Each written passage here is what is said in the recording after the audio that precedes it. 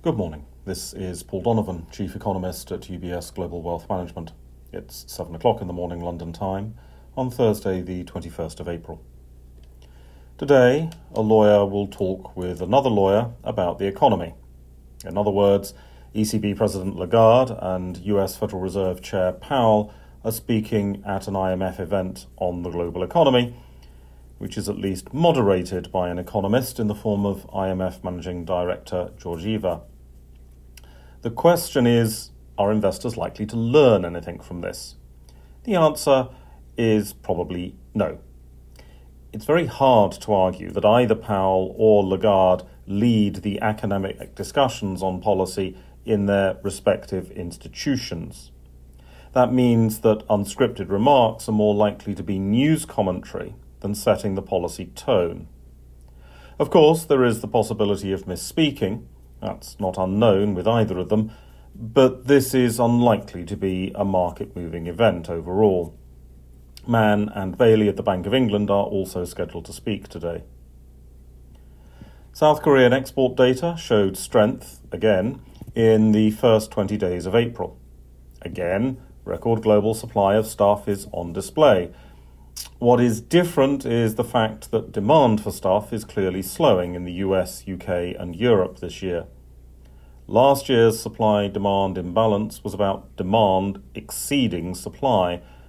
This year, the question may be what to do with supply that exceeds demand. For the time being, the answer to that is likely to be about inventory build-up. Across the supply chain, companies seem keen to hold more inventory as an insurance policy, and this will allow production to stay stronger for longer than demand does.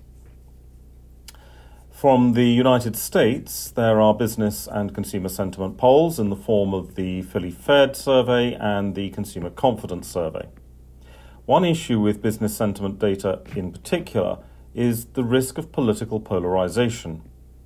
We know that consumer sentiment is deeply divided on party political lines. It seems unrealistic to suppose that this political bias does not influence other surveys as well. But there's no breakdown of business sentiment by the political affiliation of the person filling in the survey form.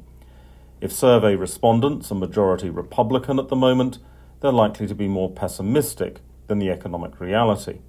And if majority Democrat at the moment, they're likely to be more optimistic than economic reality. We also have initial jobless claims data for the states. This may not be the most helpful measure to monitor in the US labour market at the moment.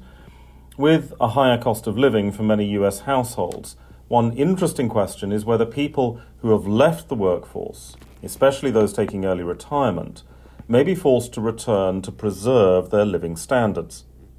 That would increase participation were it to occur, but it would also increase spare capacity in the workforce. It would not show up in the initial jobless claims numbers, however. That's all for today. Have a good day.